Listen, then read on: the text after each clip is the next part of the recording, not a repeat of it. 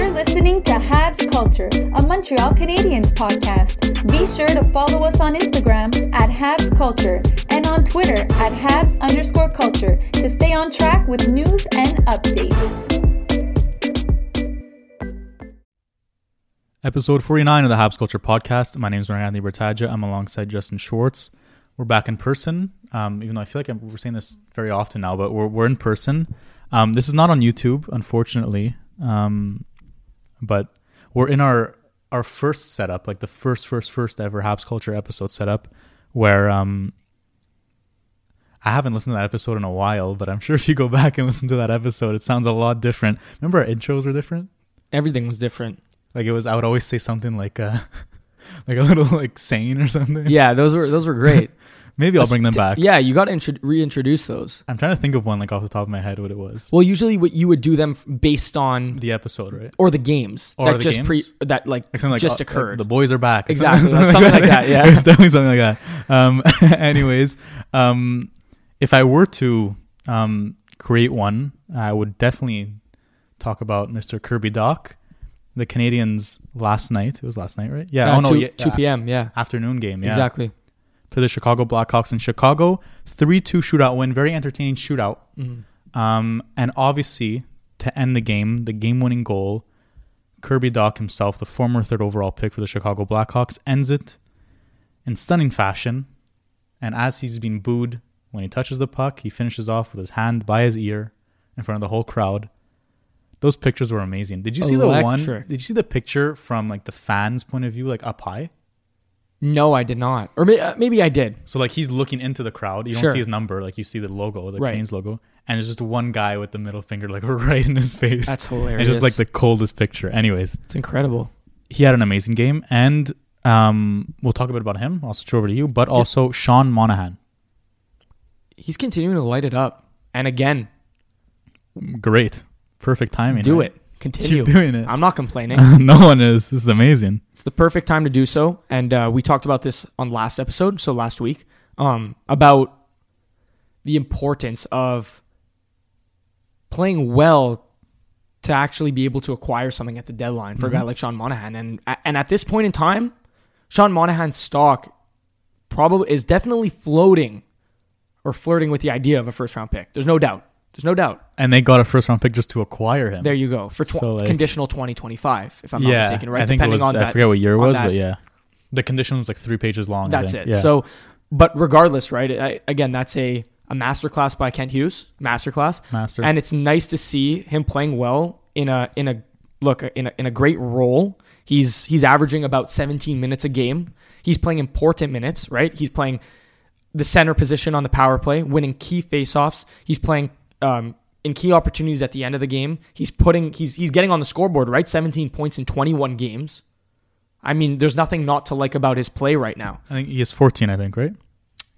Oh, sorry, I was reading Kirby Dach's numbers. Excuse me. Yeah, so sorry, it's 14 and 21. Kirby Dach has 17 and 21. Yeah. But we'll get to that later. Yeah. But 14 and 21, who you, not even essentially, you acquired him for free. Oh, yeah, for sure. So, yeah, again, zero risk move, seeming to work out. Could definitely be shipped to a team like a Colorado, yeah. Or even Flames. Go back to the Flames. Give us another first if you want. There you go. If they have any. Yeah, who knows at this point. He was on the whole power play, right, for the overtime? Yeah, he was. With the other three, with the big three? Yeah, exactly. So with the three on the first line and Monahan, yeah. Do they have a nickname yet, that trio? I haven't seen one. Should we? I don't want to. Yeah, I don't even want to try. Stupid. Yeah, I don't even want to try. Because I can't really think of one. But yeah, now we'll switch to Kirby, who, like, when the Canadiens acquired Josh Anderson, it was, it's tough to find a big player who moves like that. Mm-hmm. They literally just got one at 21 years old. Yeah, like it's ridiculous. And they got him for what? A first? Well, a mid-first. Mm-hmm. Obviously, they have to trade Romanov to get that first, but again, like I've said before, they traded a player that was in a position of wealth for a player that was in a position of need in Kirby Dach. And man, he looks good. Like, he looks really good. Like, and obviously people are going to say, well, he's alongside Suzuki and Caulfield. But just if you forget his stat and you just watch him on the ice, yeah, he's a completely different player. Yeah, he looks like his like pre-draft, the way he was playing in minor hockey. Right. And the thing is that when you watch him, right, from an eye test perspective, he's really checking a lot of boxes. Aside from the score sheet, right? Again, we talked about 14 points. Now I'm mixing up Monahan and Kirby again. 17 points in 21 games. What he's doing is incredible. You're looking at the way he's able to control the puck on the wall, the way he's able to shelter. He's able to shelter off of, bigger bodies, bigger defensemen in the corners, the way that he's able to get to open space. It's really nice to see. And again, I think that his hockey sense has really been able to flourish on this line. And I think that it's only up from here. Now, we talked about the need for a 2C down the road, but again, that's a need that they can address later on. I don't think that it's pressing, right? Because and he could be that guy. He absolutely could. Mm-hmm. It's just tough to, take him off that first line at one point and say, now you're going to have to play this 2C role. But again, he's 21 years old. I think we talked about this from the second he was traded to Montreal. We did not like to see Romanov go, but we were very excited about this project. And so far, so good in terms of this project. 100%. I don't remember the last time, when I watched the Oilers and they just keep throwing McDavid on the ice and Draisaitl. It's just come on, it's not fair. You keep throwing on your big guys, your big guns. This is the first time I think ever that I've watched a Canadiens team have the possibility to throw on the same guys on the ice consistently to close out a game. It was ridiculous. They played the whole time. Yeah. Suzuki and Caulfield. Then you go and shoot out, and it's the same three guys, and they win the game for you. It's actually, they scored all 3 goals, right, in shootout? Yeah. Yeah, all 3. All 3. Suzuki's just disgusting. Caulfield automatic. Yeah. And yet Kirby was meant to be. He had to take that shot. He had to. I was thinking that they might roll out Dvorak, but so I was watching with my buddy, and he goes, he had a good game, yeah. He's been playing incredibly well. We'll actually get to that, but what's funny about Dvorak is that I used to watch him in Arizona a little bit, and he would always pull off the same similar move. He would always last second just go to the backhand and always shelf it. It always worked. Okay. And so my buddy was like, okay, third shooter Dvorak. I'm like, I don't think so. Kirby. He's like, Kirby, you're right. Yeah. It's back in Chicago. Yeah. So it was nice to see that he was able to finish that game, and it didn't get any better than that. I thought Drouin was going to come off IR to take the shot. Wouldn't be surprised. That's all he does. Oh God. But yeah, Dvorak had a good game. Armia had a good game. I think Gallagher had a good game as well. Yeah, Gallagher too. Hustling. Did you see the Slavkovsky hit? I didn't see it. I did. Yeah, I saw it. I saw it in real time. It was because he clearly went through concussion protocol. He left for 15 minutes. Right, and then he came back. Yeah. It didn't look great. I don't know if it was necessarily. I don't know if I can classify it as dirty. But it didn't look pretty. It wasn't something. It was I don't know if it was his elbow, Dickinson's elbow, or his hip. I couldn't really tell from the angle, and I never really got a clear view of it. Mm-hmm. But it definitely wasn't good. But it was so funny how they threw Jack-Eye on the ice right after. Well, did you see what happened with that? I didn't see any of that. No. So what happened was that they threw Jack-Eye onto the ice. Okay. So the faceoff was in the neutral zone. Mm-hmm. They threw Jack-Eye onto the ice. Dickinson was still on the ice. Okay. The ref had his hand up. Yeah. The ref put his hand down. Luke Richardson or whoever I know he's their head coach, but whoever one of their assistant coaches is, right? He's yelling to Dickinson, get off the ice, get off the ice. So Dickinson jumps off the ice, and then the ref puts him back on. It was hilarious. And again, you were talking about the fact that Montreal has these 2 or 3 players that they're able to throw in specific situations, and just the McDavid Draisaitl treatment, right? But we're also noticing that Montreal actually has a guy that no one wants to deal with when they're out on the ice in terms of whether it's fighting or taking a big hit in those late crunch time minutes that scare factor. Yeah. So that's nice to see also. Yeah, it's cool. Yeah. We'll go to Christian Dvorak since you want to talk about him. He's just been playing solid. I like Dvorak. Obviously the price to acquire him was somewhat steep, but you can't really blame him. He was in a vulnerable position. And we'll get to that whole summer. We can't forget that. Yeah, you're going to have to bring that up. We'll bring that up because new information dropped about what happened that summer.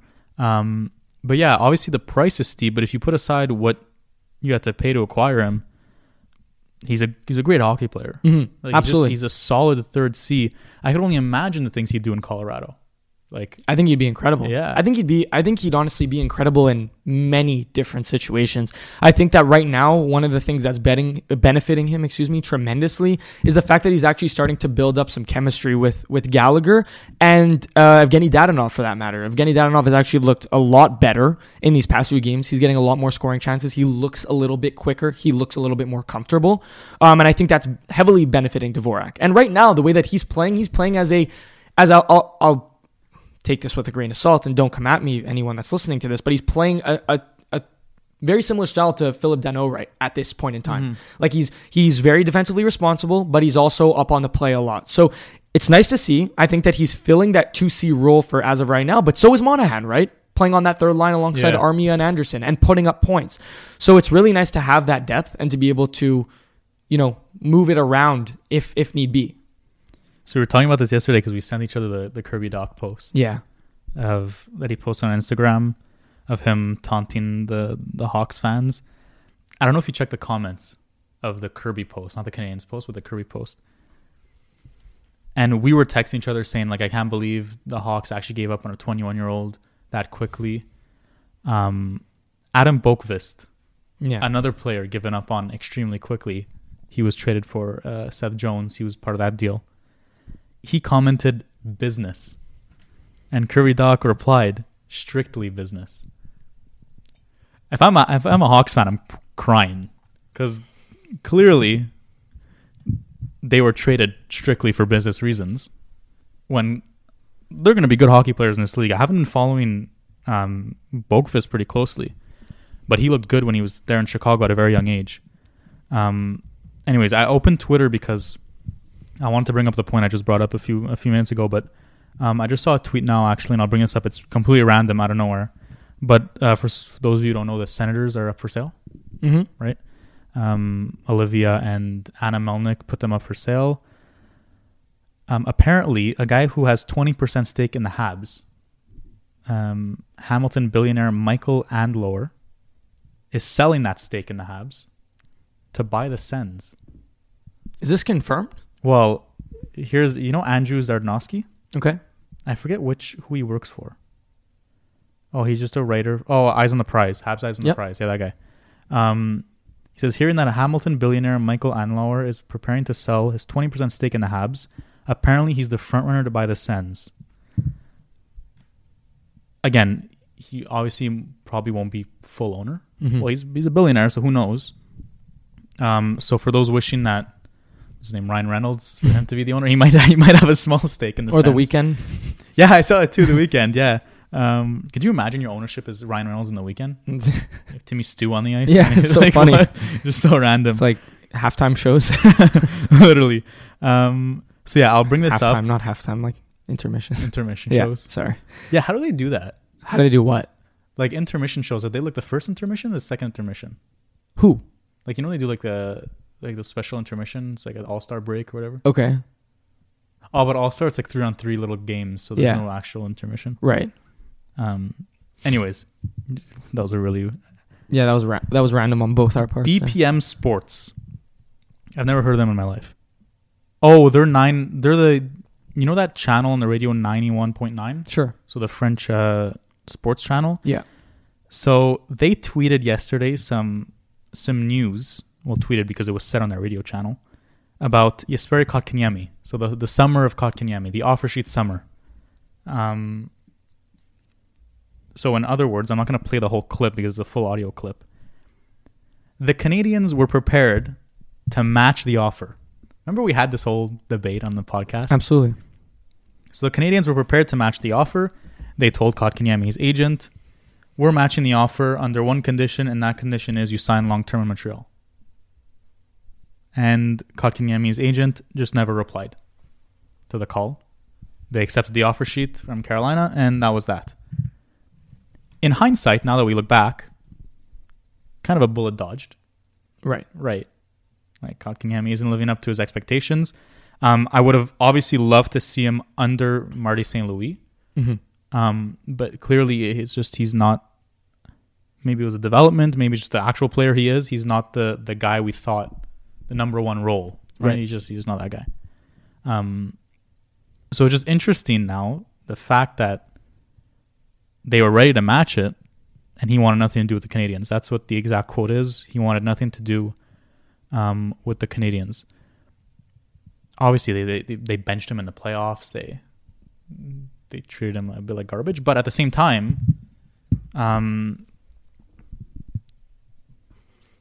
if we look back, like I said before, it's kind of weird to think if he was still on this team, there's no Kirby Dach, right? No, probably not. There's no Kirby Dach. Realistically, there's no Kirby Dach. You look comfortable there. I'm actually going to try that. Try it out. Take this, because I was like bending over into the mic to try and like, oh yeah, okay, it's a lot comfortable. It's nice. Yeah, no one can see this. We're on camera. There you go. We're just sitting back, by the way. We're just on the mics. Okay, so yeah. There wouldn't be a Kirby Dach. The Canadiens probably would have signed him. Where did he sign now, Kotkaniemi? He's at, what, 4 mil? I think it's even more. Is it more? I think I'm going to pull that up right now for you, but you can keep... rambling? Yeah, go ahead. Yeah, so he'd have the extension in place. It's a situation now. Obviously, at the time, I wasn't very fond of the decision, but now we know that actually wasn't a decision. It was the player's decision to leave. It was basically a free out for Kotkaniemi. He wanted out, and he took it, and he in the easiest way, because he didn't have to request a trade. He was offered $6 million to leave a team he wanted to leave, so it's kind of easy for him to make that decision. So just to answer your question, he's getting paid a little south of $5 million, so 4.82. 4? 8? It was an 8-year contract. Jeez, okay. Which was signed in March of 2022. So that would have been the contract, I'm guessing, in Montreal, 100%. It would have been probably something similar to that. So he signed through 2029, 2030. Yeah, so there'd be crazy. That's crazy. It's crazy to even say that, 2029, 2030. It's crazy the fact that the Hurricanes did this just to tweet about it. Yeah,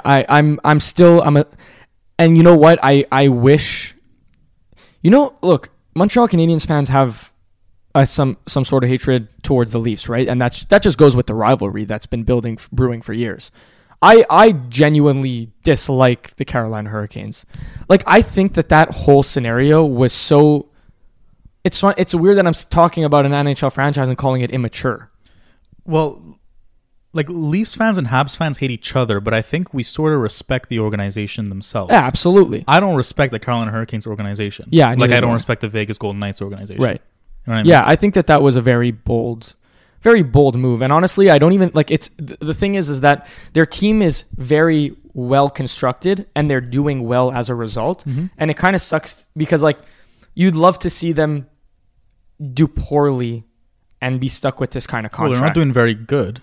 Well, they're not doing poorly. Yeah, though. they're not doing poorly. They're still in the Metro. They're still in the top 3 as of right now. So they're still somewhat successful. But yeah, you know what? And just to go back on Kotkaniemi, like talk about him as a player, right? We respected him. He was a fan favorite. You were very fond of him, and so was I. What I don't get in this instance is that he wanted out of Montreal. And we understand that. We understand that there was a reason for that. But I think that we can also both agree that there was also ample reason to stay. If he were to stay, he was locked in as that 2C for the following season. To become the 2C. Right, yeah. exactly. Yeah. Under Ducharme for the time being until he was gone, right? Yeah. Halfway through the season. Yeah. Or whenever it was. So all of that to say is that it's a little bit interesting to me because I think that he was surrounded by a lot of guys that he liked. I think he was very close with, Mete was gone at that point, but I think that he had a very close relationship with a lot of the younger guys on the team. And the Finns. Right. So Nick Suzuki, Caulfield, Lehkonen, Armia. And I'm sure he created a lot of great relationships with a lot of guys on that team. So it was interesting for me that he sought out this opportunity to take his talents to Carolina and kind of play a very, very sheltered role. Now, right now, with the loss of Vinny Trocheck this past offseason, he's taken on that 2C role. And I think like Brind'Amour is always moving these lines up and down, moving Svechnikov, moving Necas, moving Aho. You have Nosen on the top line. It's random. Yeah. But he's been sticking there as the 2C, but he hasn't really been, his underlying numbers haven't been bad, but he hasn't been producing on the score sheet. So it begs the question, is this really a better fit for him? Is it a better fit than it would have been for him in Montreal? Probably not. Mm-hmm. But then from a Montreal fan perspective, it opened a lot of doors for Montreal to make a lot of moves. But especially for his development, right? Because could you imagine? He's still, 21? He's Kirby's age, right? I think. Even though Kirby was drafted the year before. Jesperi Kotkaniemi is 22. And he's Kirby's 21. Oh, sorry. Kirby was drafted the year after. Kotkaniemi was 2018. Correct. Kirby was 2019. He was in the Jack Hughes draft. Okay, so yeah. So he's still 22 years old. So imagine a guy who's trying to develop, being thrown around the lineup up and down. And look, if you actually look at Kotkaniemi's career, could it just be that the teams kind of disrupted his development? First was the Canadiens by letting him play right away. Then scratching him when he was actually playing well. Mm-hmm. Like, he played well during that playoff. He tied Gretzky's record for the most goals under whatever he was, 21 years old, in a playoff run. And so then he gets scratched. Motivation goes down in the gutter.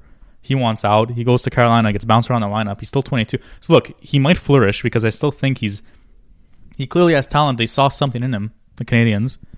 But that whole little era, that gap, I was thinking of this yesterday. Like, because I saw a clip of remember the Plekanec goal? Mm-hmm. It's on TikTok against the Rangers. Yeah, absolutely. So there was that whole era with Pacioretty, blah, blah, blah. Radulov. I don't know why I extended that. Yeah, Radulov, Price. Then there was the era where Price, Weber, and then they tried their run, didn't work. And the kids started coming in, but there was that first batch of kids. Mm-hmm. There was the Metes, and Suzuki, and Kotkaniemi. There was still Sherbak, Palin. There was all these guys. And now we're in a completely different era, but it wasn't that long ago. No, it wasn't. That's what's crazy about all this. Like, there was this little 3-year span between the Canadiens and the playoffs with Plekanec and all that to now, where there was these players that they drafted very high that were just there and now they're gone. Yeah. And if you look back to the eras that you're referring to, you're looking at 2016 maybe at the latest, right? Like, I'm talking about the Plekanec, the Radulov, the Pacioretty, 2016, exactly, right? Yeah. And then 2017, 2018 roll around. Kotkaniemi was drafted 2018. Nikita Sherbak was drafted before then. Yeah. Palin was drafted before then. So it's weird how all these guys are coming up. And let's go back to 2018. Yeah. And again, we weren't doing this show, but I can guarantee you that we were still fans, and we were talking about, we're excited about this future. Mm-hmm. We have a lot of prospects. Yeah, we're excited about the Nikita Sherbaks and the Palings, the Paling 4-goal game, the Kotkaniemi, the third overall pick, right? Yeah. So and then all of a sudden now we're in 2022, approaching 2023, and it is literally gone. There's not one survivor from that little era. Not a single one. It's insane. Yeah. And it's, again, I think that we're in a much better place right now. I think we can both agree. Mm-hmm. Oh, 100%. But it's crazy what this organization has been through in such little time, but it feels like ages. There was just that little small period of time where it's this was the rebuild, but it's actually not, because these kids won't be staying and they're not good enough. Yeah.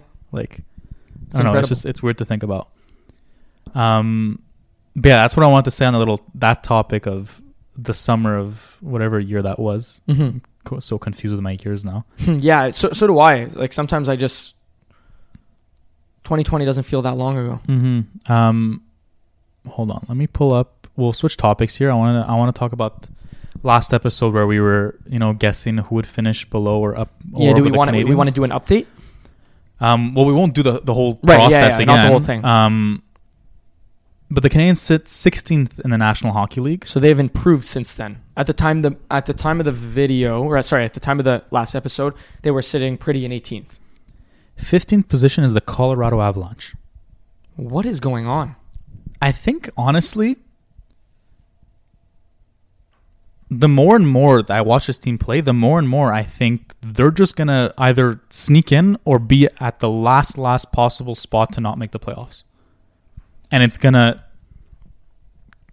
to be in so much pain. So much. And you're talking about Montreal. Yeah, I'm talking about Montreal. Okay. Yeah. And sorry, I thought you were talking about Colorado. No, Colorado, they're going to make the playoffs. And people are listening, Mark, why are you saying this? We obviously want to watch them win. I love watching them win. I love having this team being competitive. But to be competitive in a sustained fashion, you have to lose at some point. Yes. Well, you can't just be mediocre every year. If you're mediocre year in and year out, you're going to end up like the New York Islanders, where you make the conference finals, but you lose to a powerhouse for 3 years in a row, and then you just either miss the playoffs or back in, and you're in and out, and it's like, come on, like. Well, I have a question for you.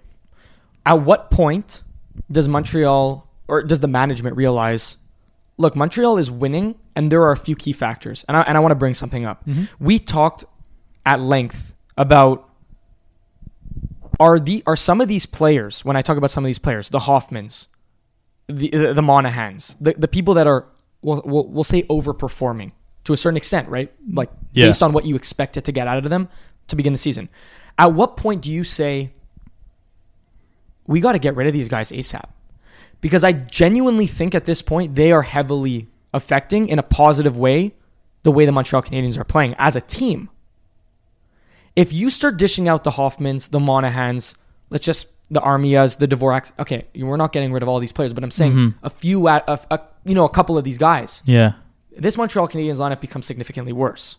But even at that, they just keep playing Suzuki for 25 minutes a night, and he just keeps being clutch. Right, but you can look to a team like Arizona, for example, that has the Clayton Kellers, the Nick Schmaltz. I'm not comparing them. I'm comparing top of their lineup to top of our lineup.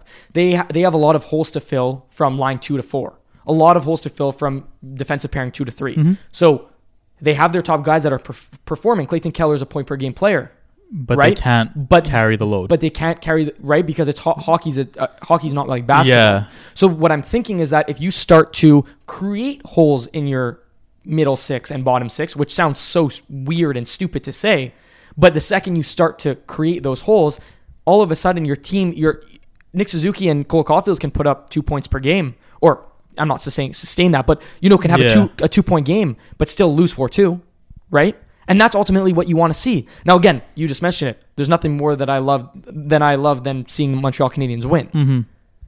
But right now, their picks are looking like, I think I saw on Twitter, it's about 13th and 16th because Florida's in 17th. Garbage, yeah. We're literally one spot ahead of them in the standings. So at what point do we say, Hoffman's playing well. He's injured right now with a lower body injury, but before the injury, he's playing well, and he'll be back shortly. Monahan's almost producing at a point, well, not point per game, but he's almost a point per game. At what point do you say, like, sell? Like, I was reading somewhere that people are saying, like, this top 5, maybe even, I think it was up to 8, could have fought for the first overall position in the Slavkovsky draft. Like, do you realize? And the top 3, I think, are automatic first overall picks in that draft. That's what I'm saying. Michkov's falling out of the top 3, so then we're looking at top 4. Yeah. Like, it's ridiculous how good this draft is. And obviously, it's unlucky that the Canadiens had that horrible year during, I'm not going to say a weak draft, but a draft that wasn't extremely elite. There was no consensus. No right? consensus. It's unfortunate that even the Kotkaniemi one, even the Galchenyuk one, it sucks that those are the years they're landing on top 3 picks. But at the same time, that's part of the lottery luck. Is you have to not only win the lottery, but you have to lose in the right year.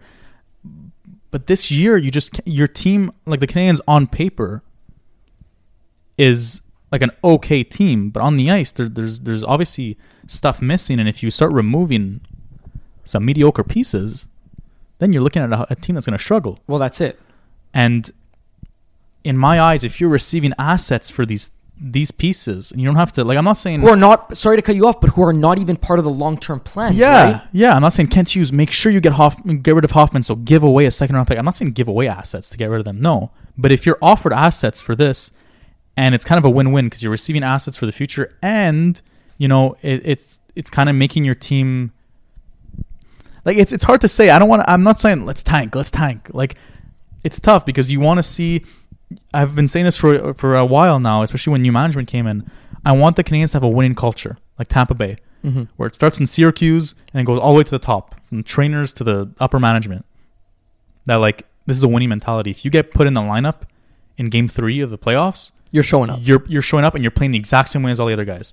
And like Mike Sullivan's Penguins, if our big 3 is injured, well, you're still going to go in there and you're going to play the exact same way, and they do. Mm-hmm. Like, it's just a winning mentality. If you play for the Pittsburgh Penguins, you're a winner. Mm-hmm. If you play the Tampa Bay Lightning, you're a winner. So I want the Canadiens to, when you play for the Montreal Canadiens, you're a winner, and there's none of that mentality of, I'm just going to go out there and drag my feet, or you know what I mean? I get it. So it's tough to say that this is like, I want them to, like, kind of struggle, but at the same time, it's not worth in 3 years' time. And I know some people are saying it's so fun watching this team win, and it's so fun seeing all these guys. Yes, it's fun. It's fun now. But in 3 years, when you look at Connor Bedard on the Vancouver Canucks scoring 50 goals and bringing them to the playoffs, you're going to think, like, was it really worth beating Chicago? Well, was it really worth fighting for that extra point against the Minnesota Wild, for example? Or coming back against Philly, right? Yeah. Incredible to watch. It's so Saturday night at the Bell Center. It doesn't amazing. Get better. It really does not get better. And those moments I like, here and there, you get those, especially if you're at the game for, like, if that's your first ever Habs game, amazing experience. But it's just, it's tough as a fan who knows how important like a future of winning is. It starts by losing, because you want sustained success. Sustained success. You don't just want up and down, and obviously I don't think the Canadiens are in the same position as the Islanders, because I think the Canadiens already have elite players more than the Islanders. Yeah, they've never aside from Barzal, they've never really had it. They've never had. They have Sorokin now and Nets, but they've never had, like, now the Canadiens have Caulfield and Suzuki and now Doc. And if Slavkovsky becomes that guy, he looks good. But this team isn't a contender. So when you're not a contender, you have to maximize the fact and try and get especially that your core's so young, add more young pieces to it, Right. It's tough. I guess I have a question for you, because let's assume that Montreal does not finish bottom 5. Okay. Let's assume that you're looking at the 10th pick in the draft. That's still not bad. So that's what I was going to say, is because we keep preaching the fact that this draft is deep, which it is. Mm-hmm. But if it's deep, then yes, those top 3 are unmatched. But if you're going to still be able to get a second-tier player in that draft, which maybe in other drafts would maybe contend for a top 3 pick, are we really, like, is it the end of the world? No, it's not the end of the world, because I think top 10, I think once you fall out of the top 10, then I'd be, like, somewhat disappointed, because that's when, like, there's like gaps between players. Absolutely. But if you look at a stacked draft like 2015, that top 10 was absolutely ridiculous. So if this is somewhat of the same draft, and look, I'm not a draft expert here, but if you're in that realm of 2015, you could still land an elite player. Or even it's easier to move up in the draft, if that's a possibility. And also, this is the biggest thing, the closer you are to the bottom, the higher those lottery chances are. Look at New Jersey. What did they finish last year?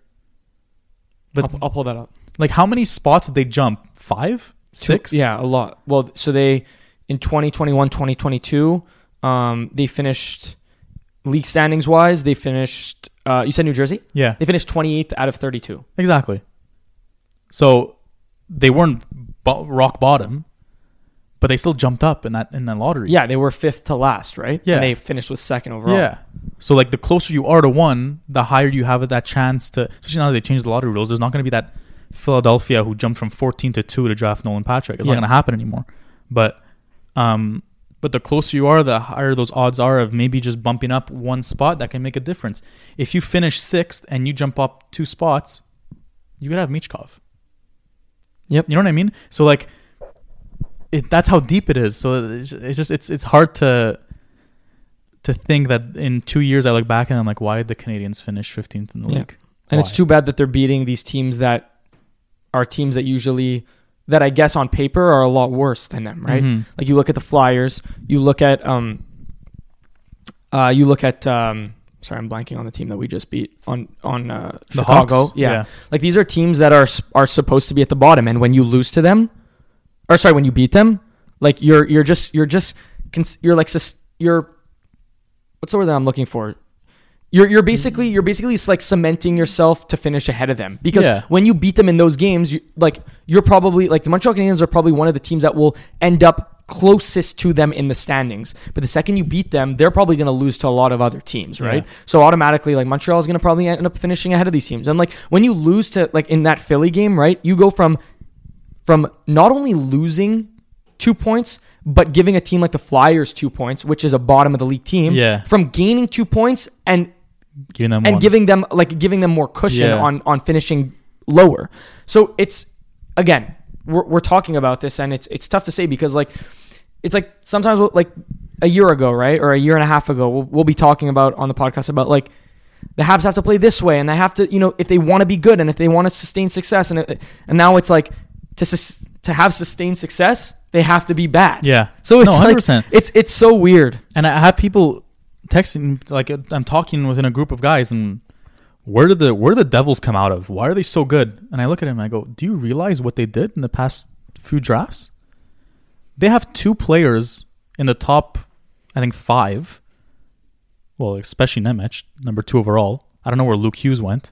He went 3rd or 4th. Exactly. So that's 2 players in the top 5 that aren't even in the lineup yet. 2 defensemen that are projected to be top pair defensemen that aren't even in the lineup yet, and they're doing this good. Why? First overall pick, Jack Hughes. First overall pick, Nico Hischier. They drafted well in the mid-ranks, a lot like Dawson Mercer. Yeah. Alexander Holtz isn't even in the lineup yet. Mm-hmm. Now that's the third guy who's not in the lineup yet, who's a good pick. And then you couple that with the steals, right? The Jesper Bratz of the world. You couple that with your right? steals. And then once you're good, you're able to sign the free agents, and bam, you're in it. But in order to get to that spot, they had 2 first overall picks. I'm not saying, oh my God, the Canadiens need 2 first overall picks. But they were bad. But they were a bad. forgettable franchise, right? They were bad, but they were also lucky. Exactly. That's why, they shouldn't have had that second overall pick last year. It shouldn't have happened. Right, and Arizona got it. Detroit should have been in that top 3 100%. Yeah. Arizona was 3rd, but they should have had that second overall pick. So, you have to be lucky, too. Even the Luke Hughes draft, I think they jumped up. Yeah, well, I was just looking at that. So Luke Hughes was drafted 4th overall in 2021, but in 2021 they finished 29. Well, actually, they didn't jump because they were third they to last jumped in the league. Jack Hughes one. They jumped, I think, in that one. What year was that? Jack 2019. Hughes. 2019, right? 2019. That was the same as Kirby. Yeah. So Hughes was drafted 1st, Kirby was 3rd. Yeah. Sure. So they and were, Capo was but second. they were 3rd to last in the league in 2020. Okay, no, sorry, that's the 2018, 2019. Yeah. That was the year. Yeah, so they were 3rd to last. Okay, but they were still but they bad. still jumped up and got 1st. Yeah, they still jumped up. Ottawa was last. Oh, Ottawa was last? Maybe are we mixing something up here? No, I don't think so. Okay, because Ottawa was last, followed by LA in 2018-19. By LA, who went second? When was Byfield? No, he was the Lafreniere draft. So we're looking at the wrong thing. Yeah, we're probably looking at the wrong thing. Yeah. I'll figure it out. Ottawa was probably the when they dropped to 5 and they drafted Sanderson. So Jack Hughes was drafted in 2019. Yeah. Capo Caco was drafted 2nd overall by the Rangers, obviously. Kirby, Bowen Byram by Colorado, and then LA took Turcotte. And then where's so the Sens couldn't drop that much. Unless did they? No, they didn't trade it. No, I don't know where the Senators are. But it's okay. Anyways, the point is, even the names you listed, the New York Rangers who drafted Capo Caco and then Lafreniere the next year. That's a 2nd overall pick and a 1st overall pick. Now they're good, and they obviously signed free agents. You look at the LA Kings. Turcotte, Byfield's not even cemented himself in the league yet. He's still young. There's just teams that were bad and no one was realizing that they were bad, slowly just stacking up on elite picks, like crazy picks here. Like when you're picking in the top 3, those are crazy picks. Yeah. And now they're good and people kind of forgot. So no one remembers you think Leafs fans are still crying about how bad they were? Remember those years where they were absolutely horrible? No, because they got the big prize. They got Austin Matthews, and with the other picks, it created a good hockey team. So when you lose, you forget about it at some point. The success will make you forget about it. Right. But mediocrity is to me not something you want to get stuck. Then you're stuck in that loop. Right. Once you get in that loop, you're stuck in it. Yeah, no, that's definitely not something that Colorado. How many top picks did they have? Makar, they were the worst team in National Hockey League history. Yeah. And they didn't even draft 1st overall. Makar, McKinnon. Those are guys. Byram. Byram. So I don't know. Landeskog. Rantanen, I think, was a mid-1st. But he was the Stag draft. Yeah. He was a 2015 draft, so. Exactly. I'm still trying to figure out this whole 2019 thing. It's really weird. Because the standings say that Ottawa finished Google the lottery. 2019. Because it's really bothering me because I don't get how this works. Like, it makes sense that New Jersey could have jumped up to first, but I don't understand how, like, LA dropped 3 spots. Like, I don't think Ottawa dropped all the way to 19th to draft Lassie Thompson when they were second to last in the league, or last in the league for that matter. That makes no sense. What am I missing here? Okay, you were right. That Colorado pick is not Colorado's pick. That was Ottawa's pick. So you're saying Bowen Byram? Bowen Byram is Ottawa's pick. Right. Okay. So Ottawa dropped to 4. But again, like we were talking about movement. What trade was that? Yeah, I'm trying to think the same thing. Was that the 3-way deal? Sam Girard, Kyle Turris, Duchesne? Ooh, yeah, it might have been. Was that. Yeah, exactly. Yeah. And it's funny because like we're literally talking about, a lot of movement at the bottom, right? And you look at the 2018-19 standings. Ottawa finished last, right? Colorado, who owned that, so like technically that's Ottawa finished up. Technically Colorado finished last in terms of for lottery purposes. They ended up with the 4th overall pick, right? Yeah. Like, you finished last. They literally finished last with 29 wins and 64 points, and they didn't even get to draft in the top 3. That's what people are saying. It doesn't guarantee you first overall, yes, but those rules were different. Now the rules like highly favor bad teams, like the bottom 3. Like you're highly favored, but there's still that chance to move into that top 3, and I think you just have to get as close as you can. And I don't think the Canadiens are a bottom 5 team in the league. I just don't. They're not. But just try and get as close as you can to maybe sneak into that top 5, because the way things have been going recently with the Canadiens' luck, it's in a positive direction. You win the draft lottery last year. Who knows? Maybe the Canadiens are the new New Jersey Devils, where they just kind of sneak into those picks and get lucky. But to me, you got to take advantage. Yeah, I agree. You got to. Like, if you're not fighting for the Stanley Cup, take advantage of the guy who's the players that are gonna get drafted. What are we at? Okay, 40 minutes. We're still good here. Mm-hmm. You want to talk about just some news? Well, not news around the league. Maybe just talk about some teams, some players. Yeah, sure. Unless there's anything else you wanted to talk about. Sure. I was just gonna bring up Jason Robertson, man. What a player! What is going on? What a player! Like that's crazy to me. That's crazy to me. I think he has 34 points in 21 games. He still doesn't have a contract. I don't know what the hell they're waiting for. He's probably so happy he didn't sign one too. I don't think he has a contract, right? No, he did sign one before the season began. Did he? I thought Ottinger signed it. I'll double check. Yeah, double check that. But yeah, I feel like that the scoring this year in the NHL, and I mean last year it was very high, but this year seems incredible. This year seems like you have you have some of these players that are pushing for almost 2 points per game. Yeah, and remember when Bettman wanted more goals in this league? Yeah.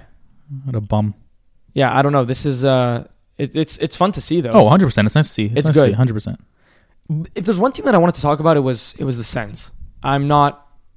Oh yeah, very interesting. Very, very interesting. I didn't want to cut you off, but no, but I didn't want to hop on the bandwagon train. I remember a lot of people were hopping on that train in the summer. I just want to say Robertson he signed his contract 7.775. 7.75. Shut up. How many years? Including this one, 4. Okay. If you would have said 8, I would have lost my mind. Yeah. I mean, as of right now, it's more than paying off. Oh, more than paying off, 100%. But then he's going to ask for the bank. Yeah, but come 2025, 26, he's going to be... he's going to ask for... I mean, it's going to be crazy because the cap is expected to go up about 10 million, give or take, 2025, 2026. So 10 million, wow. Yeah, they're looking pretty... It's looking promising. But yeah, Sens. Oh, sorry, I want to talk about the cap quickly. Yeah, go ahead. You're the cap expert. No, so I was... okay, so at the conference I was at a few weeks ago with school... Yeah, maybe just... Yeah, okay, yeah. For those who don't know, the JMSM sports conference for JMSB, I was talking to the director of basketball strategy for the Golden State Warriors, okay, Ansi Saleh, super cool dude. I had the opportunity to bring him here to Montreal to speak at our conference, and I was asking him about, because he was talking a lot about, we were doing a workshop with some of the students, talking about the salary cap situation for the Golden State Warriors. So just to compare both leagues, because I find it fascinating how the NBA has a luxury tax.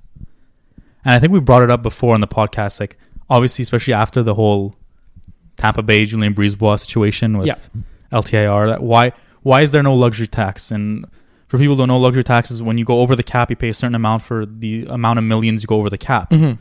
So it favors the rich teams like the Canadiens, who they're a very valuable franchise. So if they wanted to go over the cap, they could be able to take advantage of their wealth and pay the extra money to build a better roster. Anyways, so he was telling me that the Golden State Warriors currently, so he was giving me this example. If you go to the Dep and you buy, there's a drink that's like $1. When you get to the cash, it'll be $7. So for every dollar that the Golden State Warriors spend, it costs them $6 more just to use that dollar. That's how much they're taxed, because they're in a bracket that's so high. Right. That's how much they're over the cap. Their luxury tax is $500 million. That's how much they pay in luxury tax. Wow. That's like 3 NBA rosters, salary caps. Like, it's ridiculous. And the fact that the NHL is a hard cap at 82.5, and we're saying by 2025 it'll be up by 10 million, that's still not even 95 million. You're still in the 93 range. Right.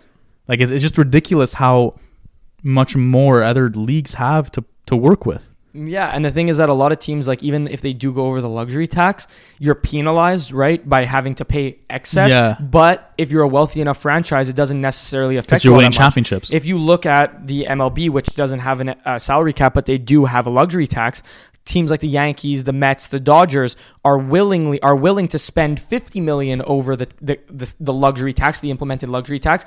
And yes, obviously that money is going back into the league, and it's going back to those teams that spend the bad teams, exactly. Yeah. But for a team like the Yankees, who they literally, if I'm not mistaken, changed the name. Well, again, changed the name. They didn't change the name, but the name, like, people refer to the luxury tax as the Yankee tax. Oh, really? Yeah.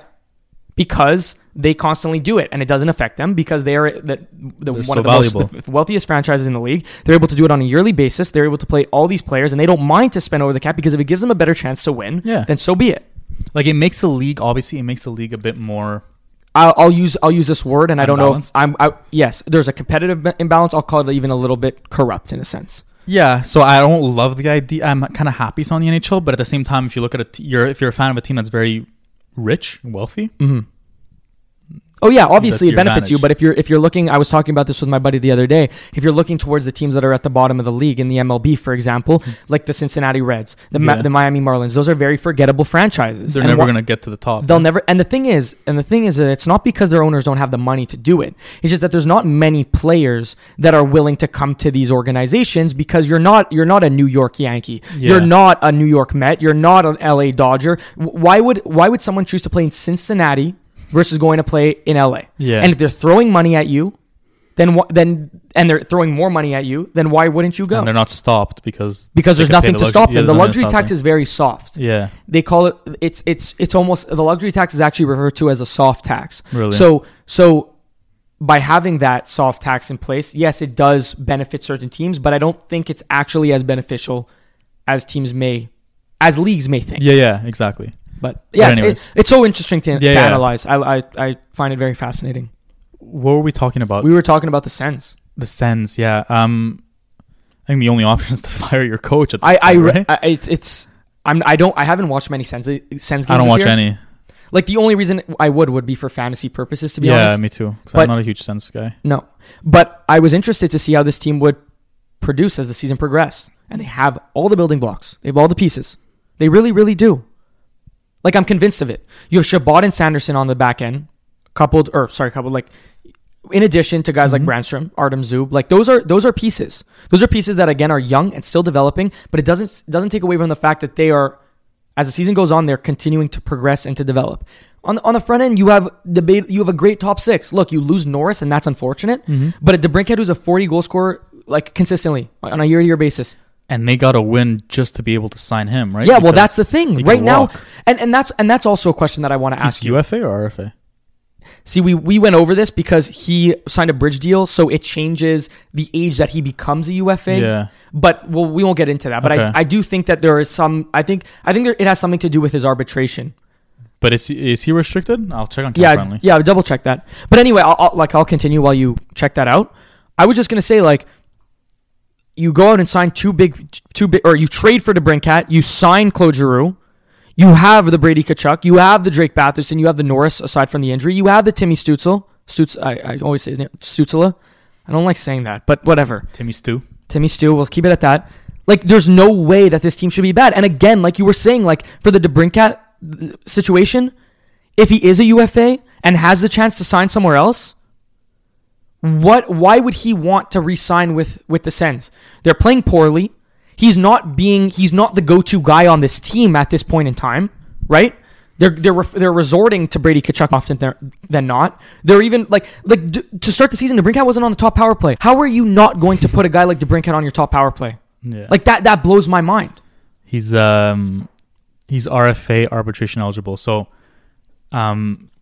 it's good for the Sens that he's RFA. It's but not he could good still that demand a lot of money. Yeah, it's right? not good that he's arbitration eligible. Yeah. But like we were talking about before, last year the Canadiens, we were saying, oh, this could actually be a playoff team. You know, they just went to the Stanley Cup Finals. They get the first overall pick. They were garbage. Now we're going into this season and we're like, let's get a top 3 pick, please. And they're doing well. And the Sens, complete opposite. Yeah, it's the complete opposite. So that's why it's going to piss me off that in 2 years I'm going to look back and they're going to have a top 3 pick because they had an off year on the right year. Right? But that's it. Yeah. Like they're just having an off year on a perfect year to have an off year. But at the same time, I think it's time for them to take a jump. It's not normal that they're bad like this. Like this should have been the jump. Maybe it was a bit premature to expect a lot out of them, but I still think they should have taken a significant jump given their roster and additions they had. I don't get it. Yeah. And to be honest, and I don't know if you saw this graphic, but for the Sens to make the playoffs, and by make the playoffs, Sportsnet termed it as having to reach the 100-point threshold to make the playoffs, which I think is fair. Mm-hmm. They'd have to kind of, for the rest of the season, for the remaining 62 games or whatever, like let's say they play 20, they would have to go about 600. And when you see that number as a Sens player, as a Sens fan, as someone in the Sens management, that's not very promising because you're going to lose games regardless of if you're good or not. So couple the fact that they have to go 600 with the fact that they're going to be losing games regardless of how good they are. Like you're going to really have to have, I think the couple words of this episode is sustained success. Yeah. And to do that for and they're a title. Yeah, it should remind me. And they're a young core. By game 50 and 60, we talked about this with the Montreal Canadiens, how some guys will take a step back, right? Because of the wear and tear on their bodies and the fact that it's a lot mentally. Are the Sens young core going to be able to do that? Maybe. But you don't have many veteran presences on that team to be able to hold that group together, actually into where they're losing like they are right now. So it's scaring me a little bit because I have nothing against the Sens and I would like to see some of those players succeed. But it's and one of the best divisions in hockey, if not the best. Yeah, they're in trouble. I think. And what's the next step? Like, let's say you decide to fire DJ Smith. Yeah. But let's say you still miss the playoffs. What do you do now? And it's not the GM. You can't fire the GM because he actually did a good job. He did an amazing job. He did a very good job. He went out and acquired DeBrincat for assets, but I think that those assets are well worth it if DeBrincat's sticking around. Giroux was a great signing, right? Like what else can he do? Good job. They drafted very well. Drake Batherson, Josh Norris, Tkachuk was whatever kind of. Yeah, he's a good pick. Gave it to him. Yeah, that was basically it fell in their lap. Yeah, I don't know. Like, it's an interesting topic of discussion. I have one more topic of discussion if you don't mind. Sure, shoot. What are your thoughts? Like, we'll stick to the Canadian theme. What are your thoughts on the Vancouver Canucks? Like, what is like? I'm gonna be honest with you. Yeah. When was it? I was still. Yeah, I was in like finishing high school, so Sec 5 high school. I don't know when that was, a few years ago. I said that the next Canadian team to win the Stanley Cup will be the Vancouver Canucks. I remember saying that to a few of my friends. Just because of the way, first of all, how they drafted and the direction they were heading in. Obviously, they had that great run in the bubble, and I looked like a genius because that was only like a year or two later. But obviously, we all know that, and I'll say this for those who maybe forgot, that the last Canadian team to make the Stanley Cup Finals were the Montreal Canadiens. And it wasn't them, and now the Canucks are plummeting with a good roster. Like, I look at JT Miller, and yes, he's a liability in his own end, but he's an amazing hockey player. Like, he's so good. You have Bo Horvat, Pettersson, who's just, what happened? A guy who just looked so good at the beginning of his career. Well, he's still playing well, but has been kind of sheltered, right, in his production-wise. But Quinn, we all know about Quinn. He's a negative machine, but he could also score like it's nothing. He's assists. It's just pure assists. Yeah, but their foundation is extremely solid. Yeah. There's just stuff around it there's cracks in the foundation. That's exactly how I'll put it. Yeah, I like that. There's cracks in the foundation. And I thought that the change, I think Jim Benning was a huge liability to that franchise. And I thought that once he was fired, it was going to change. But they brought in the wrong people. Yeah. They didn't, like the Canadians changed culture. They didn't. They brought in an old mentality. They were exactly culture. And now you're looking at a team who's just in the middle of the ocean, nowhere to go. Not because they're a Canuck. I'm just saying they're in the middle of nowhere. And they're gonna and this, it's not really changing topics, but they're gonna lose Bo Horvat. They're gonna lose Bo Horvat. They're probably gonna trade him. He has 1 year left at $5.5 million. He's tied for actually not anymore. Jason Robertson took the crown in terms of goals, but he's at 16 goals right now. Again, let's talk about a team that can use a center, right? You look at I was going to refer to Colorado. I was going to refer to Colorado, but I was also going to refer to the Flames. You're in desperate need of a center. You can get assets for him, but they're not going to lose him for nothing, right? But But then where do you go from there? Because but that's the thing. Your players want to be competitive. Your management wants to be competitive. You're trading away competitive players. You're not. Well, you're bad enough to pick high. They're 27th in the league right now out of 32. They're significantly worse than the Montreal. If they get Bedard, they're back in it 100%, 100%. Sure. I don't disagree with you on that. But and he wants to be there. He keeps talking about them. But I have a question. If you look at the top guys on this team at this point in time, you're looking at Pettersson, Besser, Horvat, JT Miller. I'll leave it at that. You have a young couple guys in Kuzmenko, Podkolzin. You have the supporting cast in Garland, Mikheyev, whatever, Hoglander, Lazar. I know I'm naming basically their whole roster, but all I'm saying is that on paper, this roster is far from bad. Far from bad. Okay, defensively, they lack. Yeah. They lack heavily. But what I'm saying is that the fact that they're 27th in the league with these guys as their core. We talk about the Montreal Canadiens who are overperforming at 16th in the league with a few... Look, there are players that are overperforming, but if you look at the Suzukis and Caulfields who are showing up every game, you're expecting that. Yeah. If you look at the stats-wise, surface stats, so I'm talking about goals, assists, and points, these guys are performing in terms of that category where their lack is defensively and in net. And I don't understand the Demko thing. I don't understand it. Because I think he's an amazing goalie. Right. You know when new management came into Montreal, they made a decision where it's if you're going to do the rebuild, you're going to do it properly, even though they went to the Stanley Cup Finals the year before. When the Canucks went deep in that playoff run, and then obviously they did the next year, and then Jim Benning got fired, I think, the year after that. I don't get how new management came into this and didn't make a clear decision, because now you're stuck where you're like, we should have traded JT Miller when we could have. He obviously, you think he's happy with his contract now? That he's there for another 7 years? No. And I don't know why he signed it. So they should have traded him when they could have, but they didn't. So now that means you want to be competitive. But now you're at a point where you're going to trade your captain, Bo Horvat. So are you really competitive? Because now you're going to receive future assets. And now you're stuck with Miller. You're stuck with his contract. And it's just like, now you're in the middle of nowhere. If you had traded Miller, Horvat, then you rebuild around Pettersson and Hughes. You know what I mean? Absolutely. And the one thing that I can almost guarantee you is that Bo Horvat is the captain of this hockey team. And I can guarantee you that he is fed up with losing, much like the other players on this team. But I think him more specifically because he's been around the Canucks his whole career, right? He was drafted by the Canucks. He's been, he's been part of a losing culture his whole career. Why would he, I don't even, there's a doubt in my mind that if he's offered a contract, I don't even care if it's $8.5 million or $8 million or $9 million. Maybe I'm shooting for the stars here. I think if he's offered that money, I think that there's a part of him that's going to say, I will go play somewhere else for $7.5 million, but to win in this league. 100%. He's 27 years old. He hasn't won anything. Nothing.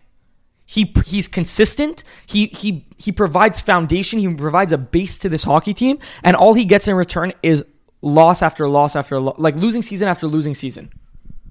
You know when people complain that Bergevin put the Canadiens in cap hell? Jim Benning put the Canucks in cap hell. They have $1.6 million in cap space. You know what doesn't help? First of all, that Tyler Myers contract really doesn't help. But you know what else doesn't help? Is when you sign Ilya Mikheyev to a $4.7 million contract until 2026. Because you thought you were going to be competitive. Mark, they have Oliver Ekman-Larsson being paid $7.26 million until 2026. And he's Tyler Myers $6 million till 2024. Oh God. Like, don't get me wrong, I like the core of their team, but you're absolutely right. Like, Jim Benning has done a horrendous job contract-wise. Horrendous. And then you bring in Patrick Allvin, and I don't think he's done anything wrong yet, but I don't think he realizes what kind of position his team is in. Well, and they have Rutherford up there. He's their president of hockey ops. But can we talk about the fact that the Montreal Canadiens were put under a microscope when it came down to Kent Hughes and Gordon. Jeff Gordon going to be able to turn this franchise around and so far they have, because they've been given that freedom. And they chose a direction. Exactly. But what is the direction? One, what is the direction of the Vancouver Canucks? And two, is Patrick Allvin really going to be able to take these pieces that are considered to be elite pieces in the National Hockey League on this team and just I don't know. What? Like, I what? Know. Yeah, I don't know. It's a weird situation. And I almost feel bad. Like, we always look at the Montreal Canadiens situation. It's like, yeah, it's great. They're winning right now, but you want to be worse. And it's a weird situation to be in, but there are worse situations. Yeah, because they're just crying constantly. Yeah. Just consistently crying. Like, these are teams that are supposed to be good and they're not. Yeah. And to be honest with you, I'm going to call myself out. I said that the Vancouver Canucks were going to be a top 3 team in their respective division. Okay. And to be honest, if you look at their team on paper, it was doable. Yeah, it was 100%. It was. Now they're fifth to last in the league. They're garbage. My God. We'll head into the before we head into our predictions for the next game against the San Jose Sharks at the Bell Center on Tuesday night. Just quickly, I think on behalf of Habs Culture, we'll give our condolences to the Toronto Maple Leafs and Boris Salmon's family.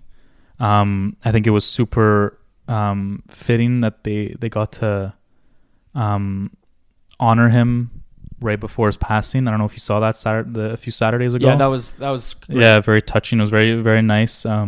It's super sad, especially that he was just there, Mm-hmm. So yeah, we'll give our condolences to his family and to the Toronto Maple Leafs. Super sad that he had to, ALS. It's not a cool. It's a super sad story, but so yeah. Well, before we move on, we'll give our condolences to them. Absolutely. And for the Montreal Canadiens now, Tuesday night, Bell Center, coming off 2 wins actually. They face the San Jose Sharks, or the San Jose Seals, whatever you want to call them. See their jerseys? Yeah, those are. I don't mind them. It's cool to look back. Thoughts on the Habs reverse retro? Oh, no, we talked about it last episode. Yeah, we did. Anyways, okay, let's just get into our predictions here. Again, this is another game that if it's so you're playing a bottom team here. When we went through the list, this was a team that you were expecting to be below the. I think we said below the Montreal Canadiens in terms of standings. Yeah, they always struggle though against the Sharks. They do. They've only won once in Didn't they win last year in San Jose? in San Jose though. Yeah. But in general, I'm saying they struggle. But I think they've beaten them at the Bell Center a few times. So what's your bold prediction? Let's assume Jake Allen goes in nets. Let's assume on the other side of things, James Reimer goes in nets. Okay. Bold prediction here. What do I see happening? I think Montreal wins this game. You know what? I'm gonna go bold here. Let's see it. How bold is this gonna be? Hat trick. Whoa. From Mike Hoffman. Are they trading him 30 seconds later? 30 minutes after? I would pick up the phone right away. Right when those hats get thrown on the ice. So 3 goals from Mike Hoffman. Do you have a game score prediction, or you're just going to leave it at 3? 3 goals from Mike Hoffman and see where that takes you? I'll just leave it at that. Sure. I don't want to make too much of a fool of myself. That's good. Especially after I said that the Canadiens were going to get spanked by Columbus a few weeks ago. But they lost 6-4, but yeah, I guess that was. And you said 4 points from Johnny Gaudreau. How many did he get? I don't know. I don't want to call you out. The past. I think I said a shutout from Montembeau or Jake, whoever was in nets. Close. Yeah. Okay, I'm gonna go here with. I'm gonna say that the Montreal Canadiens end up in overtime again. Okay. I'm gonna say that they take this game 4-3. Nice. And I'm gonna say that there's gonna be a goal, the overtime winner. Okay. By Mike Hoffman, by Sean Monahan. Overtime winner. Okay. And I'm going to take 2 assists in regulation from Monahan. So I'm going to say a 3-point night, a goal and 2 assists. Wow. Montreal's going to take that one in overtime. Very bold. If I hit that, I'm up there with the greats. Get a 649. There you go. But anyways, on that note, we thank you so much for joining us as usual. And we'll catch you guys next time. We appreciate it, guys. Thank you.